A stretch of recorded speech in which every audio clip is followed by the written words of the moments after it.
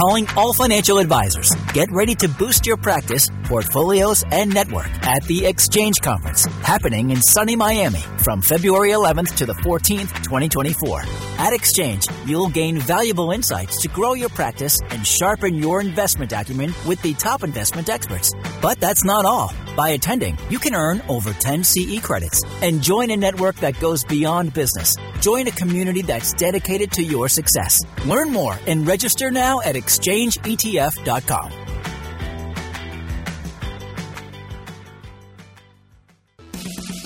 ETF Prime is hosted by Nate Geraci, president of investment advisory firm, the ETF Store. This program is for informational purposes only and does not constitute investment advice. Investing in ETFs involves risk, including potential loss of principal. Any past performance figures discussed are not necessarily indicative of future results. Some guests appearing on this program may also be financial sponsors of ETF Prime. The ETF Store is not affiliated with Bitwise or any of its affiliates. Bitwise's participation in this program should not be construed as an endorsement or indication by Bitwise of the value of any ETF Store product or service. Visit etfstore.com for more information.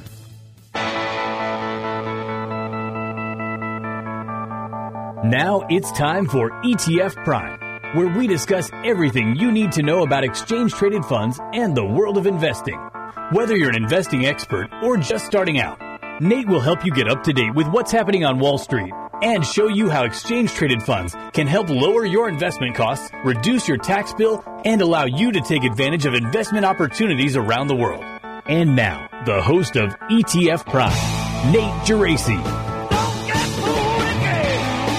All right, joining me will be Matt Hougan, Chief Investment Officer at Bitwise, who, of course, was behind one of the 10 spot Bitcoin ETFs that launched last week. They debuted this past Thursday, and I would say it was a very impressive and successful debut overall, both in terms of trading volume and assets, and certainly the Bitwise Bitcoin ETF, ticker BITB. That was an important part of that. But these products are finally on the market. I know at least half of you listening are ready for me to move on from this, but I'm asking you to bear with me as I start the process of slowly weaning myself off this spot Bitcoin ETF addiction. And in all seriousness, even if you are truly tired of the spot Bitcoin ETF topic, I think everyone will enjoy this conversation with Matt, because we are going to get into the mechanics of how these ETFs actually work. We're going to talk ETF structure here, and so you can learn about things like cash creations and redemptions, and custody, and understanding the fair value of an ETF. I actually put together a list of common questions I've received just over the past several days on spot Bitcoin ETFs, and I'm going to have Matt essentially conduct a spot Bitcoin ETF 101 course on that. We'll get an inside look at everything going on there, and I can't think of anyone more qualified to do this than Matt, and so we'll spend the bulk of our time there. We'll also hear what Matt and his team experienced over the past few weeks leading up to the approval, and then we will talk spot Bitcoin ETF competition and the investment case for Bitcoin as well. Also joining me this week will be Matt Kaufman, head of ETFs at Calamos, who's a $36 billion asset manager that has been working to expand their ETF presence. And actually, just today, they launched the Calamos Closed-End Fund Income and Arbitrage ETF, ticker symbol CCEF. And so Matt is going to spotlight that ETF and discuss how the firm is seeking a position within the ETF space. Now, to start this week, I have on the line with me Todd Rosenbluth, head of research at Bitwise. And I honestly feel a little bad for Todd at this point, because it seems like every time he joins me, he has to talk spot Bitcoin ETFs. But I think everyone knows Todd is a gamer, and I think he knows the finish line is near on this topic, so he is indulging me. Let's chat with Todd now. Now we're joined by the experts at Vetify, a new data analytics and thought leadership company that is transforming financial services from an industry to a community, one relationship at a time. $800 billion. I think we have to say that again. $800 billion and counting for an industry that is still growing in size is impressive.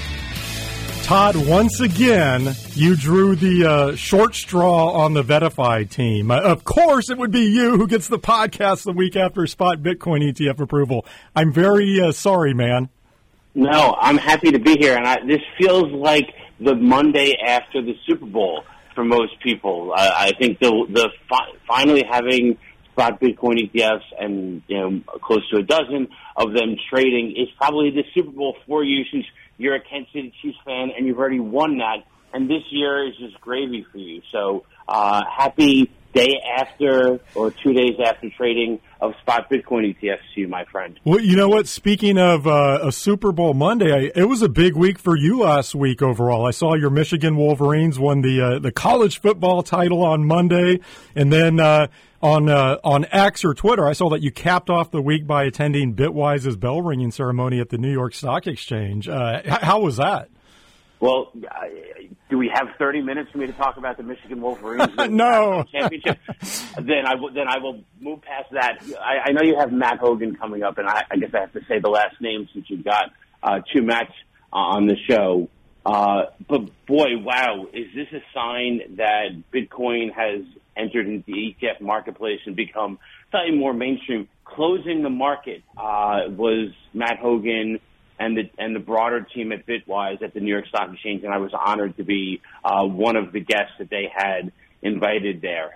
So Bitcoin trading through an ETF on the NYSE as well as the other exchanges, just a tremendous sign for what has been achieved 10 years plus in the making. I was so jealous. I would have loved to have been at that bell ringing.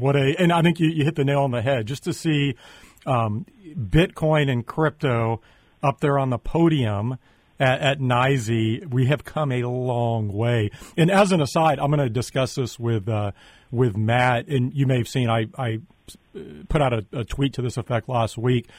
Bitwise did such a great job last week all the way around on the launch of that ETF, but particularly just on marketing. I feel like they were everywhere. Obviously, the bell ringing was part of that, but I don't feel like I can move anywhere online and not see that BITB ticker. Have you seen that? I have seen it. If you go to ETFtrends.com, they've got a takeover of our homepage right now. So you can't miss it. But they're not alone. Obviously, there was great education going on from all the different providers, and I saw our friend Jay Jacobs was trending, I think, on X when I was looking over the weekend because of the educational video that he put out, and of course the folks at Grayscale. I was actually flying back from Ann Arbor, Michigan, out there to help celebrate with the team as a guest again. And at the airport, you could see GBTC ads as the largest ETF. So there was a lot of education going on from a number of different providers in various mediums, not just on a website that has ETF in its name. I was dying on that Jay Jacobs ad. For people who don't know, Jay Jacobs is with iShares. I think he heads up. I don't have his formal title. He'll actually be on the podcast here in a few weeks, but I believe he's like head of thematic ETFs. But it was a very prototypical iShares ad. It was good, but there was nothing noteworthy about it. And if you know Jay, great guy, but he's pretty understated. He's not somebody that's out there, look at me and trying to draw attention to himself.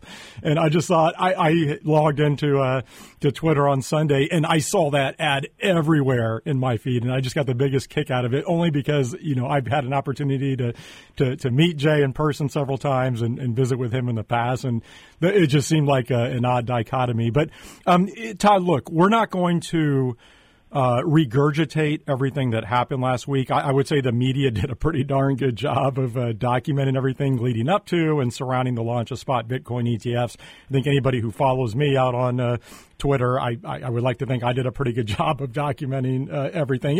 The story was everywhere. Even my parents saw it on AOL.com or wherever they still get their news. They were asking me about it. But I do think it's only fair that you have an opportunity to comment on this, since I've been making you discuss this topic for years now. And it did finally happen. So very simply, the floor is now yours. What was your reaction to the debut of spot Bitcoin ETFs last Thursday, and what we have seen just over the past couple of trading days since? Yeah, I mean, this was a tremendous milestone for the ETF industry, and I think I've been in the ETF industry maybe as long or just as long as you have. This show just is celebrating its 13th anniversary. That's around how long I've been following ETFs professionally as opposed to investing in it. And I can't recall anything like this. We had a fee war taking place before the products ended up even launching. Day after day, fees would get reduced. We saw strong trading volume from new entrants. New ETFs aren't supposed to be trading that strong out of the gate the way that we saw. We saw GBTC, now an ETF, and it was in the top 10 trading of all ETFs. Many that have much longer records as an ETF or much more assets.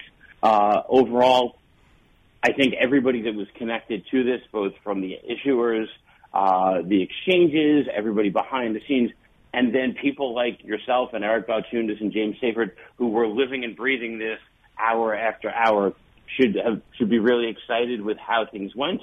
And we at VettaFi, I think we're going to come to it in a moment, but we were excited to be able to host many of the asset managers on an event that we had. But before you let me get there, I think the one thing I digress if we didn't quickly mention that Vanguard made news by not allowing these products to be trading out of the gate. And just for folks that want some perspective, 5 years ago, almost to the day, Vanguard disallowed the trading of leveraged ETFs. So Vanguard has a practice of not allowing things to be traded by their clients if they deem it to be risky. Whether Bitcoin ETFs are as risky as leverage ETFs, we'll see. But they certainly are risky and perhaps need to be treated with eyes wide open from all the brokerage firms. So I guess let me pause there because there's so much more to talk about. Yeah, real quick on the Vanguard topic, I'm glad you brought that up. I've been pretty sharp in my criticism there. And obviously, Vanguard's a private company. They can do whatever they want. And if they don't want investors to access certain products, they have that right to do so. My criticism is more just that I don't think they're seeing the bigger picture here. And look, I'm sure Vanguard's marketing group and their strategic planning team, they know a lot more about their business than I do. But I feel like I have a pretty good finger on the pulse of what's going on. And I just feel like they are really turning off younger investors in particular. I keep saying it's 2024. The industry is moving towards greater accessibility and more investor empowerment, not away from that. And I just think there are some contradictions. I don't know this for sure, but I believe they offer physical gold ETFs on their platform. And I think you'd have some people saying, well, what's the difference here? And I'm not going to get through the laundry list of other ETFs they offer and the type of exposure there and where Bitcoin fits into it. My criticism is more just that I don't believe in 2024 that gating access to products is the right way to go about doing things. I think it's condescending towards investors. It turns them off. And, Todd, I mean, I operate in a registered investment advisory firm. I think one of the benefits of that model is we can offer to our clients whatever we think is best. We're not gating access to products. And I don't get that business decision longer term. They're painting themselves as sort of boomer-esque, and maybe that fits their clientele right now. That's where the assets are. I just think it's a poor long-term decision. Well, I'm not sure it's a long-term move as it is a short-term move. These products just started trading, and if you have an account at a wirehouse, you presumably weren't able to buy it either because ETFs need to have a certain amount of history and a certain amount of assets under management. And in some cases, they hit the AUM threshold out of the gate, but they certainly don't have 6 months of history. So this Vanguard is not alone in that you can't buy it on their platform, but they've certainly made news and headlines. Yeah, but I would love when word came out. I would love the same criticism at some of the wirehouses. I mean, that's been an issue in the ETF space for a long time. I know you've had the same conversations. I've talked to countless, especially smaller ETF issuers who have wonderful products that never see the light of day on those platforms because the access is gated or it's pay to play. And I disagree with that that model. But look, you mentioned the crypto symposium that VettaFi held last week. I do want to talk about that because, as always with these symposiums, you came away with some very interesting polling data and some other takeaways, and we are going to share those with the ETF Prime audience today. One of these is specifically spot Bitcoin ETF related, and we can maybe start with that one, but the other ones are more broad polling questions around crypto, I would say. But by the way, did you time that symposium assuming spot Bitcoin ETFs would be approved, or did you just get lucky there? No, we did. We had thoughts of having one in the beginning of the year in January. We wanted to make sure it was after the ARC, the deadline that the SEC had to come out with ARC, a ruling on that. We had strong confidence, as did others within the industry, that we would get a decision and a green light. And so we were planning it, and then we moved the date back slightly so that we could give asset managers a chance to actually talk, assuming it was approved. And so real quick, we had about 1,100 people register for this event. You can go to ETFtrends.com under the events page and see a replay of the sessions. We had just under 600 live attendees, and I know we're going to get many folks that are going to replay it. And we had, I believe, 7 or 8 of the different asset managers that had launched or uplisted, in the case of Grayscale, participate in it, BlackRock and Bitwise, and WisdomTree and VanEck and Franklin, and I'm probably missing one off the top of my head as I'm doing this without notes. But tremendous expertise, tremendous education, and as you're right, we talked to a lot of advisors, and I think got some great insights that can both help listeners as well as just people in general understanding of what the appetite is for these products. Yeah, and so let's go through some of those insights. Again, this polling data from the symposium. You had a number of questions that you sent over. I flagged 3 of these for us to walk through, ones that I thought were most interesting. And let's start with that one that I noted was spot Bitcoin ETF related, because I feel like this is right up your alley as it gets into ETF due diligence, which has to be your favorite topic out there. So the question was this: when choosing among potential spot ETFs, which matters most to you? And there were 5 options here: assets under management, breadth of offerings, expense ratio, expertise of the firm, and liquidity. Interestingly, the top choice with 47% was expertise of the firm. Number 2, I would say also a bit surprising, liquidity with about 20%. And then 3 was expense ratio at around 17%. What did you take away from that? Because as you can maybe tell by my reaction here, I was a bit surprised. I thought expense ratio would top the list, but apparently the group of people attending the VettaFi symposium said expertise of the firm. So what did you take from that? So I was thrilled with it because, as you know, I don't think expense ratio should be the driving factor when choosing an ETF. And while the spot Bitcoin ETFs all own the same thing, which is spot Bitcoin, and so expense ratio should be more meaningful than unless you're buying most other asset classes, I guess S&P 500 based ETFs or gold ETFs. We've seen a few more take place ahead of the launches. So again, my notes aren't in front of me, but we have 5 or 6 different firms that made the product free out of the gate, or is now free initially. And then the difference is when that fee waiver ends is negligible between what Franklin Templeton is offering and Bitwise and ARC and BlackRock. They're all roughly around the same fee with the exception of GBTC, which we can come back to in a second. So I think expense ratio should not be the reason behind it. But what was exciting to me about the expertise of the firm is they all have different levels of expertise. Now, expertise of the firm in terms of crypto, you'd probably put Bitwise and Grayscale among the firms, maybe Invesco with Galaxy as their partner, and ARC with 21 shares. Those firms probably grouped together. But expertise of the firm could be just expertise in trading.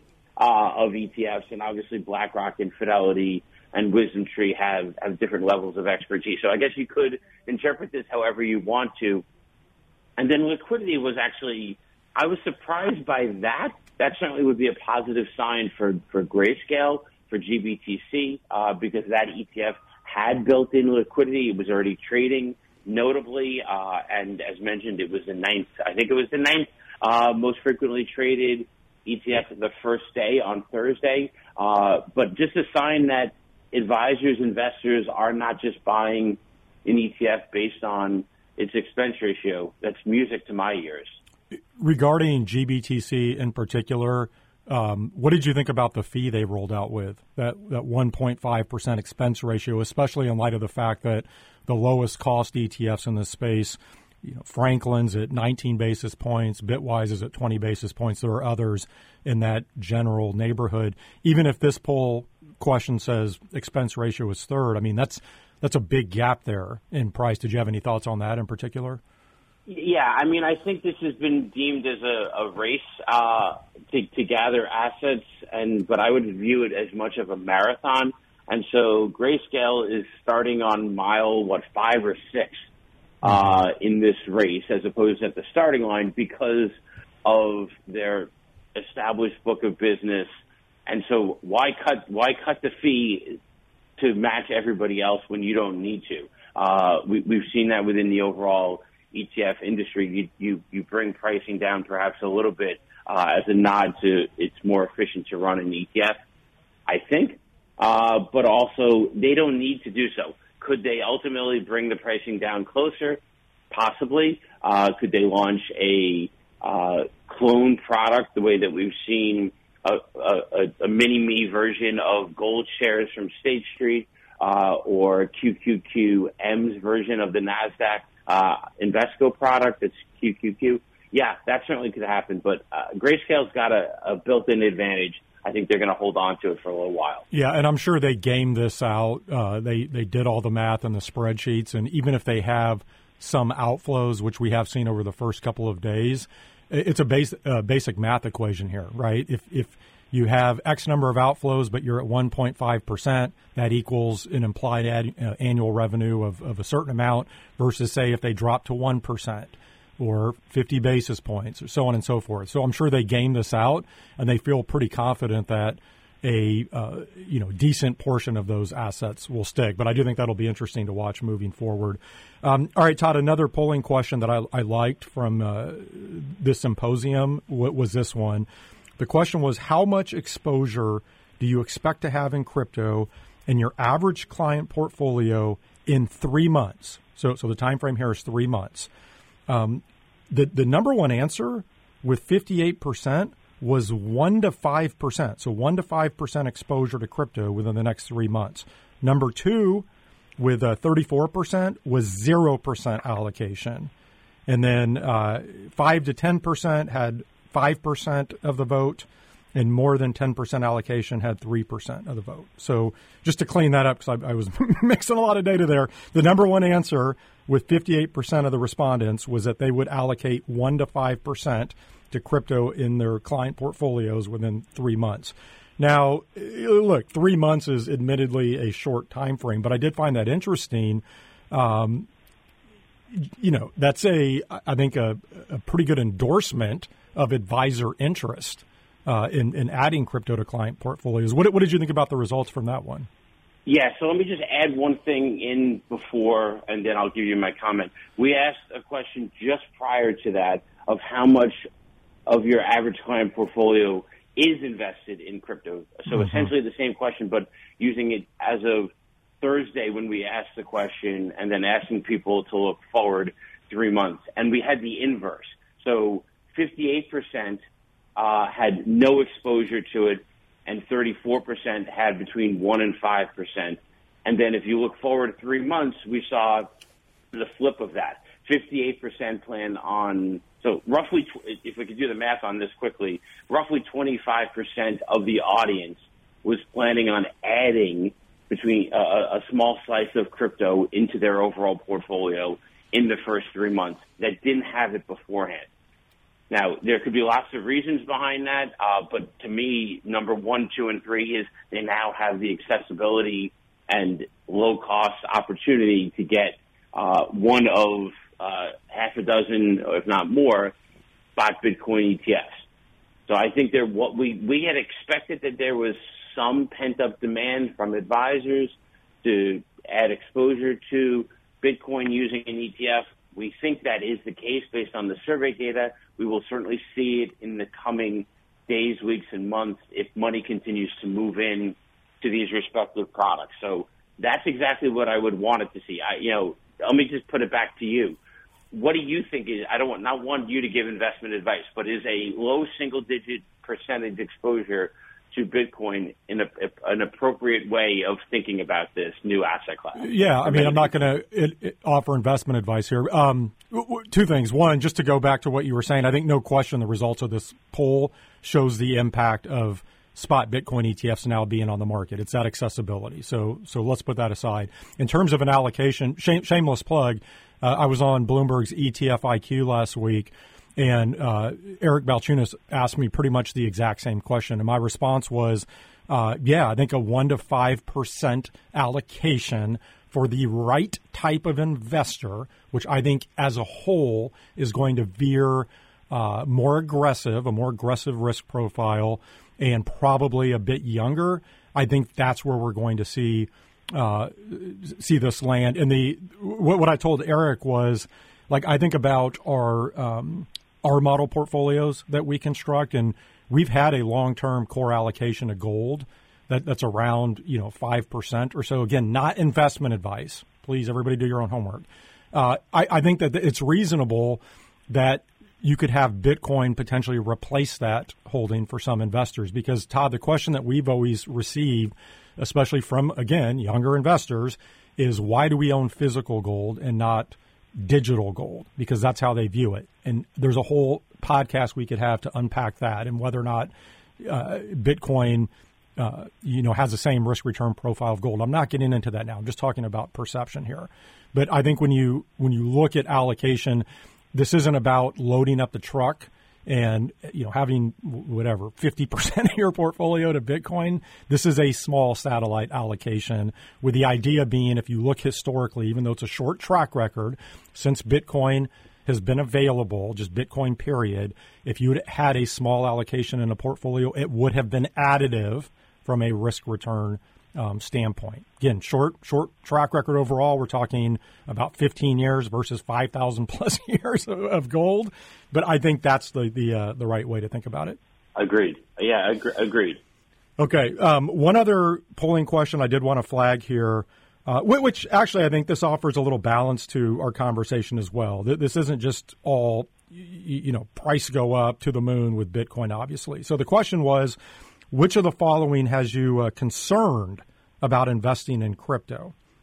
The top response was volatility with 36%. The second most popular response was difficulty to value. That was 22%. And then the other three answers, which all had a decent chunk of the vote: failures of crypto companies, regulatory concerns, and then uncertainty talking to clients about this. And I really like this question because I think it shows Bitcoin and crypto are still novel, right? They're still emerging. And adding Bitcoin to a portfolio like we were just talking about, this is not the same as putting a treasury bond in a portfolio. And we need to make sure that doesn't get lost in the hype around spot Bitcoin ETFs. I know you obviously agree with that assessment. I do. So what I was, again, pleased to see was the more popular answers. In fact, more than half of the audience, their concerns were things that they might be concerned about, other things like biotechnology companies that are high risk, high reward. It's hard to value companies that are unprofitable as well and that are risky. And so for those people, okay, this might not be the right time to invest. Maybe there is a better time to invest if the price comes back in and they're not just going to buy just because the products are out there. But I had expected that, again, you have to take the sample size and who we invited. We invited everybody, but not everybody comes to the symposium to learn about crypto investing. And those that do obviously have self-selected. But the failure of crypto companies is still fresh in many people's minds. The regulatory concerns have not dissipated completely, even though we now have the SEC allowing these products to come to market. What I thought would have been more popular was uncertainty, talking to clients about cryptocurrency, and that was distant and much further back in terms of the answers, because I think that's the challenge that needs to be overcome. Most advisors have not had to have this conversation beforehand, but now you can't miss these ads. They're everywhere, so people are going to start to want to talk to their advisor about it. Advisors need to have answers. Maybe more of them had answers than I had expected. That last point, Todd, is exactly what I wanted to hone in on, because Bitwise and VettaFi actually recently released the results of a survey of advisors around crypto. And I don't have it in front of me, but I want to say 88% of advisors, it was something like that, have received a question from clients about crypto. And to me, look, I know I've said this before, but I just believe very strongly in it. I don't care if you like Bitcoin or crypto. If you think it's vaporware, great. If you think it's the next best thing in the world, great. You still have to be able to have an intelligent conversation with clients around this topic, period. It's no different than any other asset class that an advisor may deal with. Even if you're not allocating to that asset class in your portfolio, you better be able to talk about it. So I just wanted to emphasize that point. I know that was, like you said, the smallest number of respondents said they had uncertainty talking to clients about it. I just think that's so important. And real quick, Todd, on that note, before I let you go, we only have about a minute left, but on the topic of education, we are now, less than a month away from Exchange, which is being held February 11th through the 14th in Miami. Of course, I'll be there. Listeners, I want to mention, you can register at exchangeetf.com. And for people who are actually paying attention to what we're talking about right now, Todd, there is a special ETF Prime discount code. So you can get an advisor pass for $99 by entering the discount code ETF Prime 24, ETF Prime 24 when you register. But Todd, just real quick, give us a quick preview of some of the sessions and events that have your attention. Yeah, so we are going to have a spot Bitcoin session. Matt Hougan is one of the folks that's going to be a part of it. I know he's coming up in a second. Hey, Matt. And you're going to be there to help me and others do ETF education. We've got John Davi of Astoria Advisors and Katie Stockton, who each run ETFs that own other ETFs. They're going to talk about how they build portfolios. We've got Eric Valchunas and Elizabeth Kashner doing some education as well.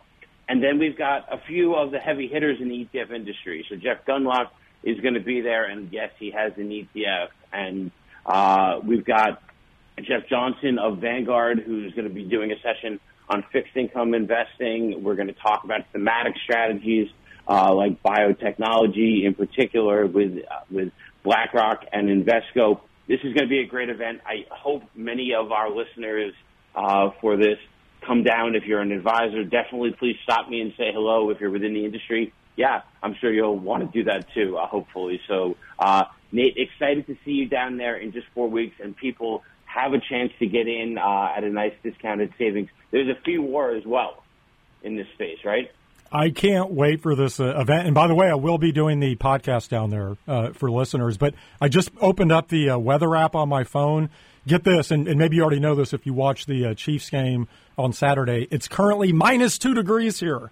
So if nothing else, I'm looking forward to some better weather. But, Todd, I always enjoy our conversations. I promise you that you're not going to have to talk spot Bitcoin ETFs next time you're on. Actually, you know what? I probably shouldn't promise that. Don't promise me that. I have a feeling that it's going to come up. We'll have the 1-month anniversary of how things are doing. So enjoy talking to two different Matts about two different alternative topics. Hey, thank you for joining me. That was Todd Rosenbluth, head of research at VettaFi. Entrepreneur Shares was one of the first thematic investment strategies, and we were the very first in entrepreneurship, innovation, and disruption.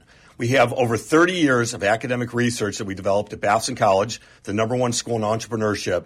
And from this, we developed a proprietary entrepreneur factor, which demonstrates how investors can outperform peer benchmarks over time.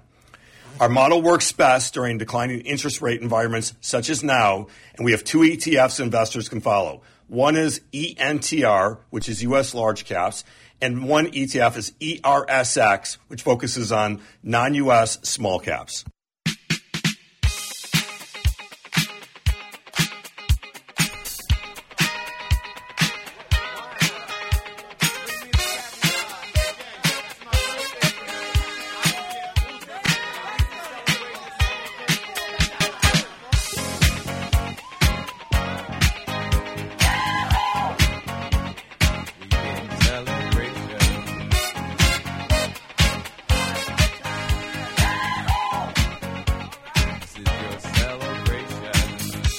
My next guest is Matt Hougan, Chief Investment Officer at Bitwise, who, of course, last week they were one of the 10 entrants into the spot Bitcoin ETF race.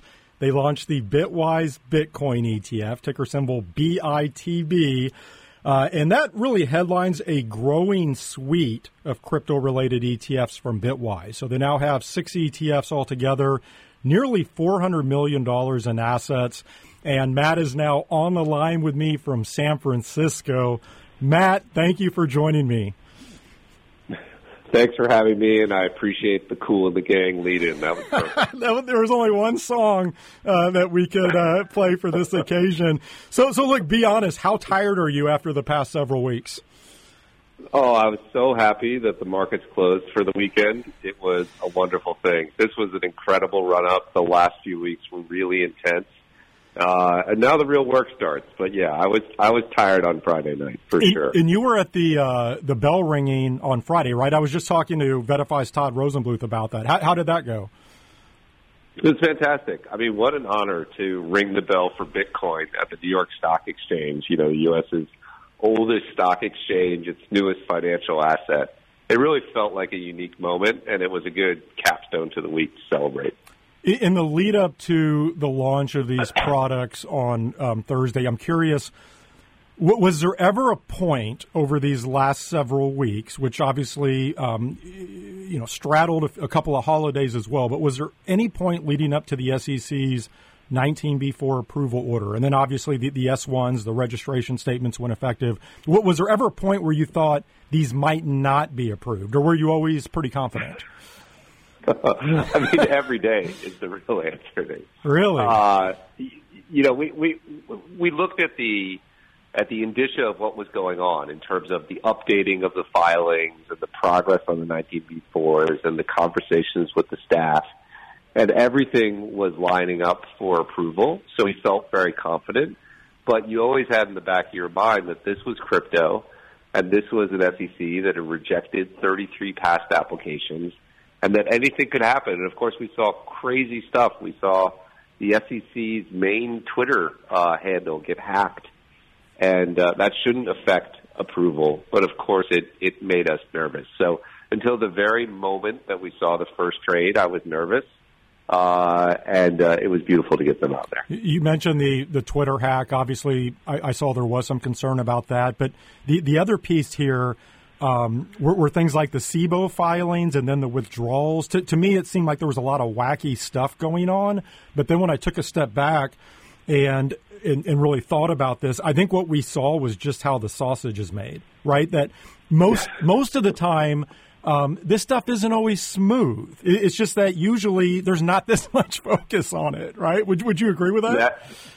That is totally right. And you also had the fact that everyone was trying to jockey for every possible advantage. So people had pre-queued up tweets and pre-queued up press releases, and everything was on a hair trigger. But yeah, this is the sausage of ETF making. Usually the world doesn't care.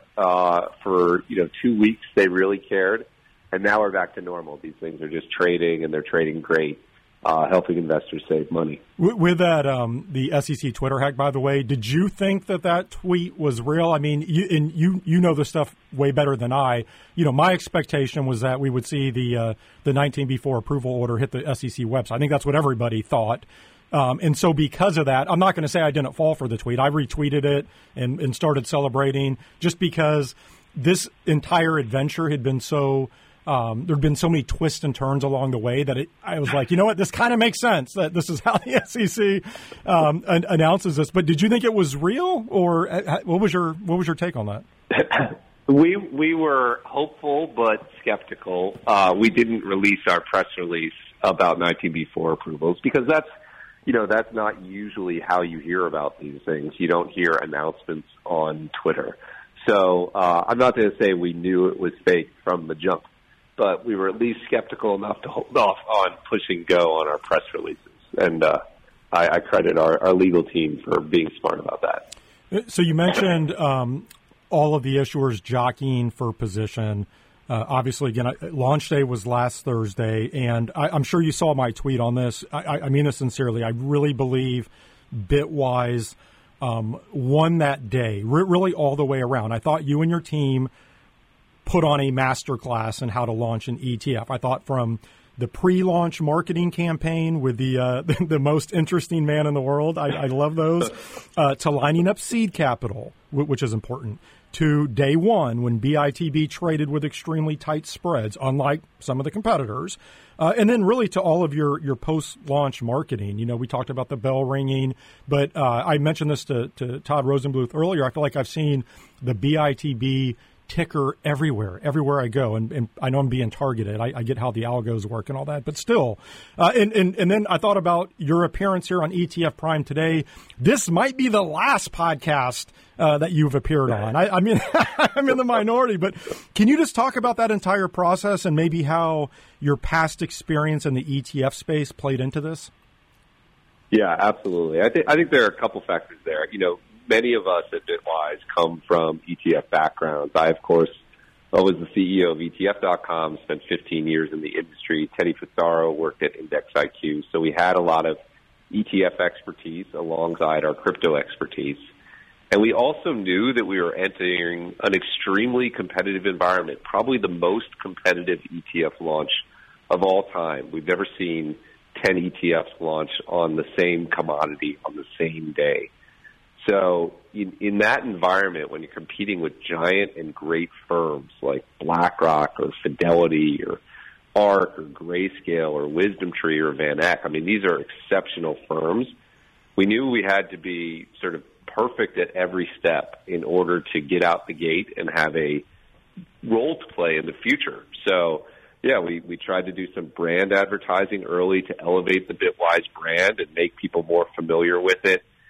We worked very hard on seed capital. We worked exceptionally hard on the pricing of our ETF. We had the most APs and market makers lined up of anyone. We knew that every little detail mattered, and we had to get everyone right if we wanted to be relevant long-term in Bitcoin ETFs. We were really happy to get the most day one flows and have, sufficient volume that we can now have conversations with national account platforms about why they should include an ETF from a true crypto specialist, which is what distinguishes Bitwise in this race. We've been doing this for 7 years. So it was really fun. It was fun to finally get to put all that ETF knowledge to work along with my colleagues, and we're really happy with the outcome. Yeah, I know. It clearly showed the ETF expertise there. Again, I just as an independent observer watching this all go down, it was crystal clear the sublime execution here. So congratulations on that. I appreciate that. Okay, so thank you. Look, we're going to come back to BITB and the competition here in just a moment. But as I was thinking about our conversation today, as I'm sure you've probably been in the same boat, I've received a lot of questions over the past week in terms of how spot Bitcoin ETFs actually work. And you might feel like I'm just buttering your bread today, but I truly believe you're one of the best educators on really both ETFs and crypto. And so if you don't mind, I'd like to walk through these questions, and you can do a little spot Bitcoin ETFs 101. That work? Love it. Yeah, okay. Great. Okay, so the first question is around cash creations and redemptions. And I'd love to have you just walk through exactly how this works, like literally explain how the cash flows from one place to another and who is ultimately responsible for buying and selling the Bitcoin. Oh, this is a great question. I love this. Let's start, all of these ETFs are cash creation, but let's start with the counter example, which, many of these tried to start out being in-kind. The way an in-kind creation works, you have your ETF and it's trading, and if it trades at a premium to its net asset value, a tenth of a percent, the APs, the authorized participants, knows that their demand, so they want to create more shares. And the way they would do that in an in-kind creation is these APs, which are institutional investors, would go out and buy Bitcoin and then deliver that Bitcoin to the sponsor, in this case, Bitwise, in exchange for an equal value in shares. And that makes it really easy for the ETF issuer or sponsor because they get all the Bitcoin they need and they're able to get shares out to the market. And a redemption would work the same way. If these APs redeemed shares, the ETF sponsor would just send them the Bitcoin. The way cash creates work is just a little bit different. Those authorized participants sense demand for new shares, but instead of sending Bitwise Bitcoin, they send us cash. So in our case, creation orders have to be in by 2 p.m., and at 2 p.m., they'll wire us the money, and then Bitwise will go out and purchase the Bitcoin. So, for instance, on the first day, we had $237 million in net flows. That meant $237 million came into our account. And then we had to go out and buy Bitcoin. And we did that from Bitcoin trading parties like Jane Street and Macquarie and Cumberland. We would put them in competition with one another to get the best price. And we got phenomenal execution. Once we acquire that Bitcoin, it's deposited with the custodian, and the cash is released to the trading counterparty. So that's the real difference. People talked about wanting in-kind creations versus cash. The reason is it's simpler, it's slightly more efficient, but honestly, they're very, very similar. There is not a major difference. It's just who is doing that trading of Bitcoin. I don't want to get down the regulatory path here, but you mentioned putting multiple parties in competition to get the best execution on the price of Bitcoin. Yeah. Why is the SEC more comfortable with that versus having multiple APs do this directly? Yeah, it's a great question. It has to do with a directive that the SEC put out a few years ago that made it impossible for broker-dealers to physically touch Bitcoin. So these authorized participants are broker-dealers, and this rule made it so that they couldn't handle Bitcoin directly. And, there are various reasons for that. Mostly it has to do with just sort of unknown risks of what might happen if they touch this stuff. But because they can't handle it directly, it makes in-kinds not impossible, just more difficult. And so they defaulted to this other format. They're very comfortable with broker-dealers handling cash and handling securities. That's all they do all day. And in this case, that's all these APs are doing. They're sending in cash and they're getting ETF shares, which are securities, which they can sell into the market. I do think, Nate, we'll get to in-kind creations and redemptions, but I think it may be a while. And the other maybe just last detail, the real reason people were worried about this was the tax consequence. If you bought Bitcoin and then there was a redemption and you sold it and it had gone up in value, people were worried that that would create a capital gain.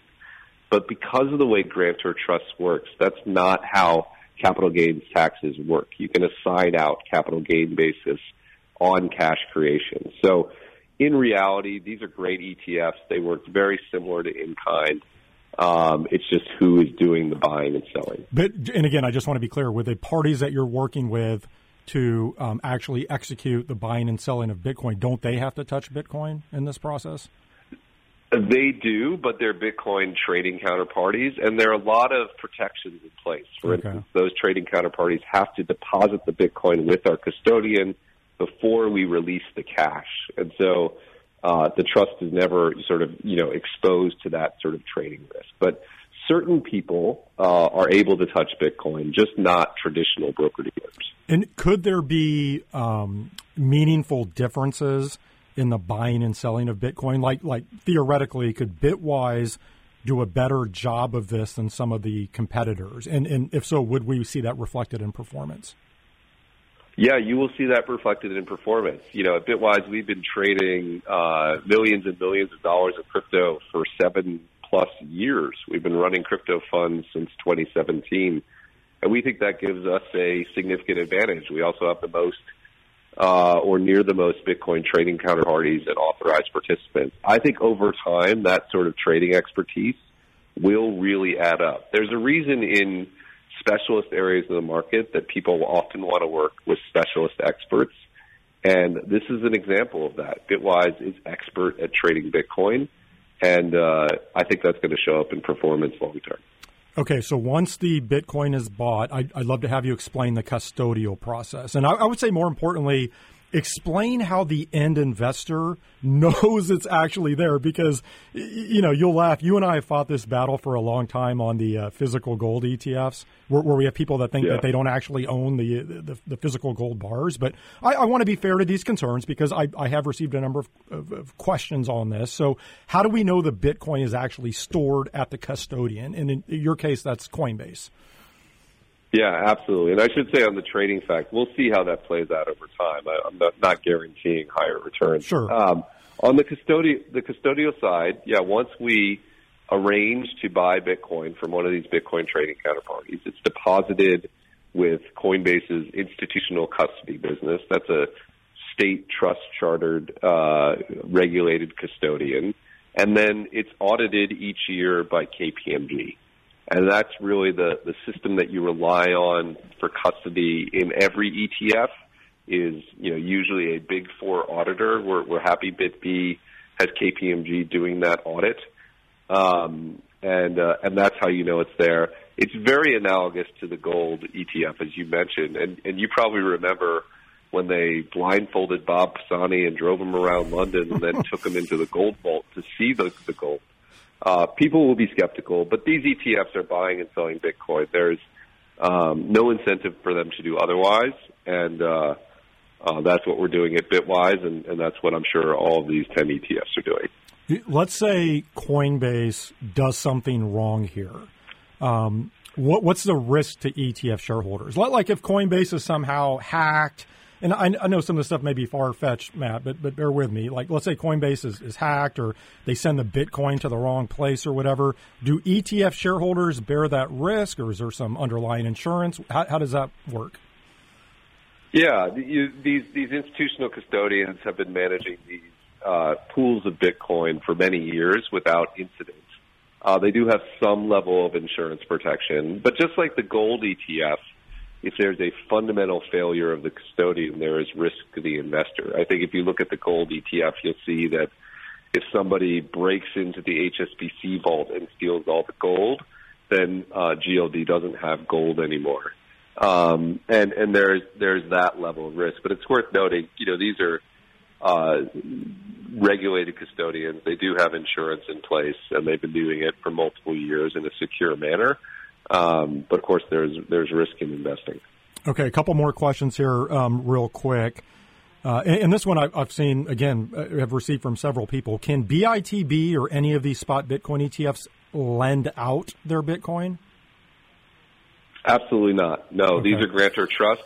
They'll hold their Bitcoin, and that's all that they can do. They can't lend out their Bitcoin. Okay, and then if someone is buying BITB during the day, how can they know that it's trading in line with the underlying value of Bitcoin? Like, what's an easy way for any investor, a retail investor, whoever, to know whether an ETF is trading, I would say at a premium in particular, which is what I think would be the biggest concern for most people? Right. Yeah, absolutely. At the end of the day, you can compare the closing price with the net asset value. Intraday, you can adjust that for the INAV like any other ETF. The beautiful thing about the Bitcoin market is that, it trades 24/7, 365. So you can compare the price movement of the ETF versus its INAV or versus changes in the price of Bitcoin from the last NAV print, depending on what you have access to, and see how it tracks. My expectation is, particularly as we get past the first week, when there tends to be, only one-sided demand for these ETFs on the buy side, you're going to see these trade very close to their net asset value. And already you're seeing that start to happen. That's what I was going to say. I mean, even if you look at the first couple of days of trading, as a whole, these ETFs traded with very tight spreads and then very close to their NAV. So I think that's a good sign. And to your point, that's only going to improve as we move further out from the first day of trading. Just a few minutes left here, Matt. Coming back to the spot Bitcoin ETF competition overall, Bitwise is one of the lowest cost providers at 20 basis points. As you alluded to earlier, and I think most people know, obviously Bitwise specializes in crypto. And I know you're not here to sell. That's not your nature. But I'd love to have you actually sell in this case, because there are 10 ETFs in this category, and investors may be trying to decide which one to buy. So just high level, give us the case for BITB. Yeah, absolutely. Lowest cost out of the gate, 6-month fee waiver, and then just 20 basis points, which is half the cost of GLD, 20% cheaper than, funds from BlackRock and others. Paired with crypto expertise, which helps with the trading and the custody and the due diligence. But the biggest piece is the relationship you get with Bitwise. We work with financial advisors. They want someone to call if news breaks in crypto that's a deep expert in the space that's been following it through bull and bear markets, that will answer the phone when Bitcoin's up 20% or when it's down 20%. And Bitwise has, 60-plus people that's all we do. We have distribution people in every part of the country. All they do is think about crypto. So, these big firms will get their share of assets, but we think a lot of people will want an expert that they can have a relationship with. And the fact that they can have that at Bitwise, plus the crypto expertise in trading, plus one of the lowest cost products in the market, makes BitB a pretty great choice. Well, Matt, we're going to have to leave it there. I wanted to talk about the investment case for Bitcoin, but we're going to have to do that later. But I love this Bitcoin ETF 101. I think this is extremely helpful for investors. So thank you for doing that. Congratulations on the launch. I know you and your team have been working on this for such a long time. So I'm very happy for you. Again, congratulations, and thank you for joining me. Thank you for having me. Really enjoyed it. That was Matt Hougan, Chief Investment Officer at Bitwise. Growth and innovation, two words that best describe the ETF industry.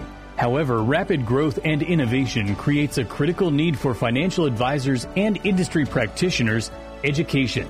Enter the ETF Institute, the first and only independent organization providing industry professionals and financial advisors with certification, education, and training on ETFs.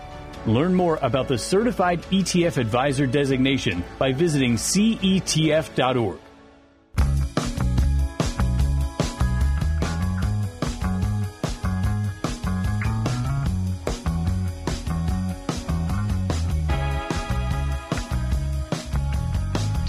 I'm now joined by Matt Kaufman, head of ETFs at Calamos, who just today, they launched the CEF Income and Arbitrage ETF. The ticker symbol is CCEF. This adds to two other ETFs offered by the firm, who I should note manages $36 billion in assets overall. And Matt is now on the line with me from Chicago. Matt, welcome to the podcast. Thanks, Nate. Thanks for having me. Appreciate it. It's great to be here. All right, so my sense is that most of our listeners are probably familiar with Calamos, but for those who aren't, let's start by just having you offer a quick snapshot of the firm. Sure, I'd love to. For those who aren't familiar, Calamos has been a staple around Chicago in the investment community for around 50 years. Calamos was founded in 1977 by our current chairman, John Calamos Sr., and that was through the launch of one of the first convertible bond funds in the U.S. Today, Calamos is one of the largest liquid alts managers. We're also the largest convertibles manager in the country. Like you said, we have more than $36 billion in AUM. That spans across private credit, multi-asset, and options-based strategies, fixed income, and then, of course, our alts and convertibles. Just last point, our market neutral income fund has been a big driver for the firm recently. It's one of the longest-standing alts funds in the country. And then, like you said, in early 2023, we made a strategic move to bring all of this expertise into the ETF marketplace. Yeah, and actually talk more about that. So Calamos did already offer 2 ETFs, the Calamos Antetokounmpo, say that 3 times quickly, Giannis, right. Global Sustainable Equities ETF, ticker SROI, and the Calamos Convertible Equity Alternative ETF, ticker CVRT. Again, those both launched last year. What has been the early approach to the ETF space? Yeah, so the way that we're approaching the ETF line is really thinking in terms of categories, disruption and then innovation. In other words, thinking about what spaces exist today that can be disrupted and then delivered back in a better way. I think that's inherent in the ETF structure, solving problems that investors are facing through the benefit-rich ETF wrapper. And so for us, it's thinking about what categories we have an edge in.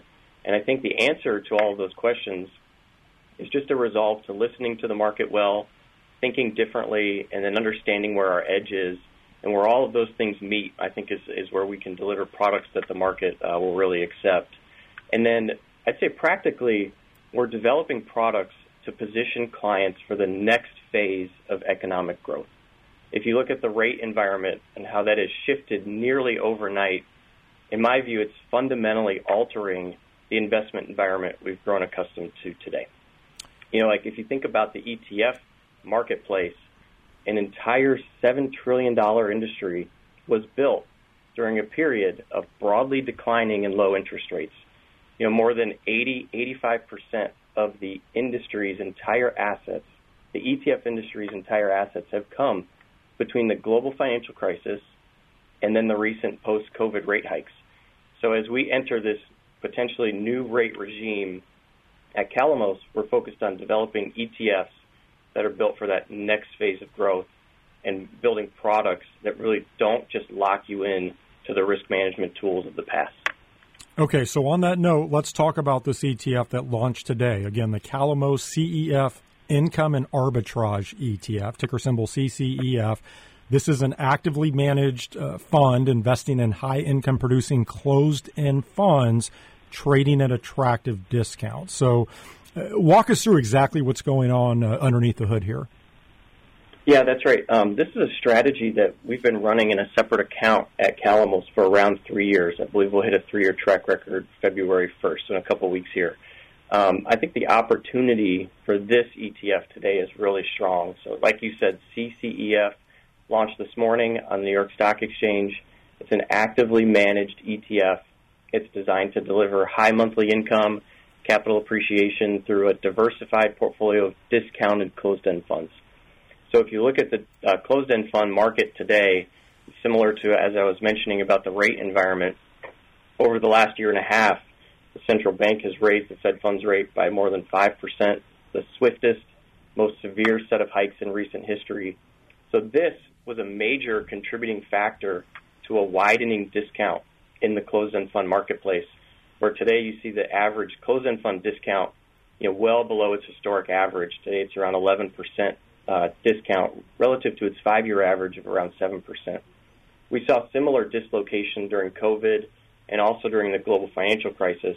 So those 2 periods, were against backdrops of weaker equity and fixed income markets, whereas today the concerns over higher leverage costs and their impact on fund distributions are largely driving those discounts. So where does that put us today, with the launch of CCEF? We think it presents a really attractive opportunity for long-term investors. Buying closed-end funds purchased at discounts that are wider than their historical average have the potential to reward investors with a high market distribution rate as well as higher returns over time should that discount narrow. So I'd like to think that we made the perfect timing and we knew rates were going to be where they were today. I can't say that was the case, but I do think the timing for this ETF is right. And Matt, I always like to cover the basics on this podcast. If we just take a step back for people unfamiliar with the closed-end fund space, do you want to, again, just at a high level, explain some of the basics here? Sure. I'm happy to. Yeah, for those who might be new to closed-end funds, we'll do a little comparison to ETFs as well. So a closed-end fund is a type of 40 Act fund. It issues a fixed number of shares through an IPO-style offering. So once the assets have been raised in a closed fund, that closed-end fund is then listed on an exchange where the shares can then be bought and sold. So there are some similarities to the ETF space in that regard, that they both trade on an exchange. But what's different in this case is for closed-end funds, no new shares are created once the closed-end fund is listed on the exchange. Most mutual funds and ETFs can accept a constant flow of new investment capital, which allows for creation and redemption of shares. Closed-end funds don't do that. And so you have closed-end funds, because of their closed nature, they can trade at a premium to their net asset value or at a discount to their net asset value. And that can be driven by a number of factors, largely supply and demand, the distribution rate, and as I mentioned previously, the cost of leverage and where interest rates are at.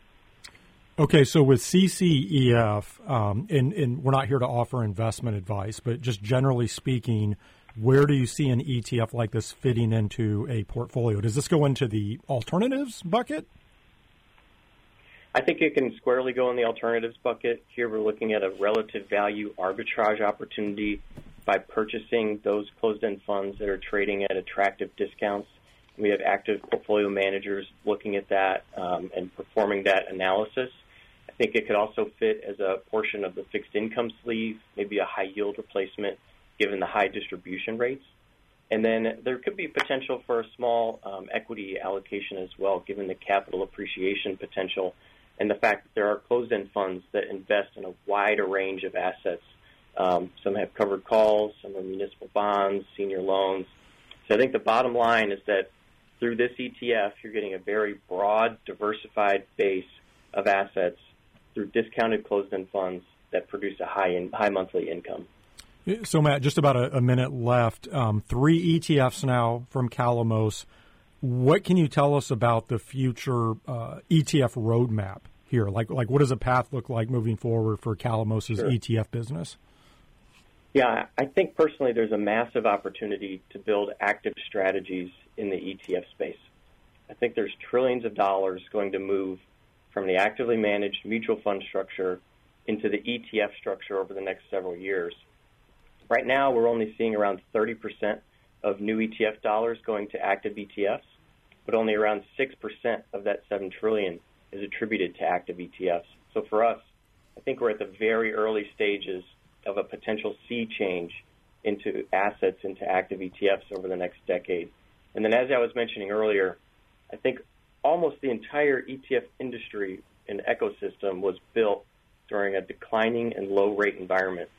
And so as we enter this new rate regime, we really want to develop ETFs that are built for the next phase of growth. So one of those products we're looking at building is providing options-based equity upside, but instead of using those options to provide a downside protection level, using a bond floor. As rates have risen, I think there's opportunity to now be able to structure products that give you equity upside with a built-in bond floor now that rates have risen off of zero. So those are some of the things that we're looking at. But again, I think there's a sea change coming into the world of active ETFs, and it's something that we're well positioned to capture. Well, again, congratulations on the launch today. I certainly wish you the best of luck with that and the entire ETF business at Calamos. Thank you for joining me. Thanks so much. This was great. That was Matt Kaufman, head of ETFs at Calamos. That'll do it for this week's ETF Prime. Next week, I'll be joined by Jim Bianco, president of Bianco Research. He's going to explain the index behind the recently launched Wisdom Tree Bianco Total Return ETF. We'll also talk current fixed income markets. And then Seth Rosenthal, chief investment officer at Academy Asset Management, will spotlight the Academy Veteran Impact ETF. Until then, have a great week, everyone.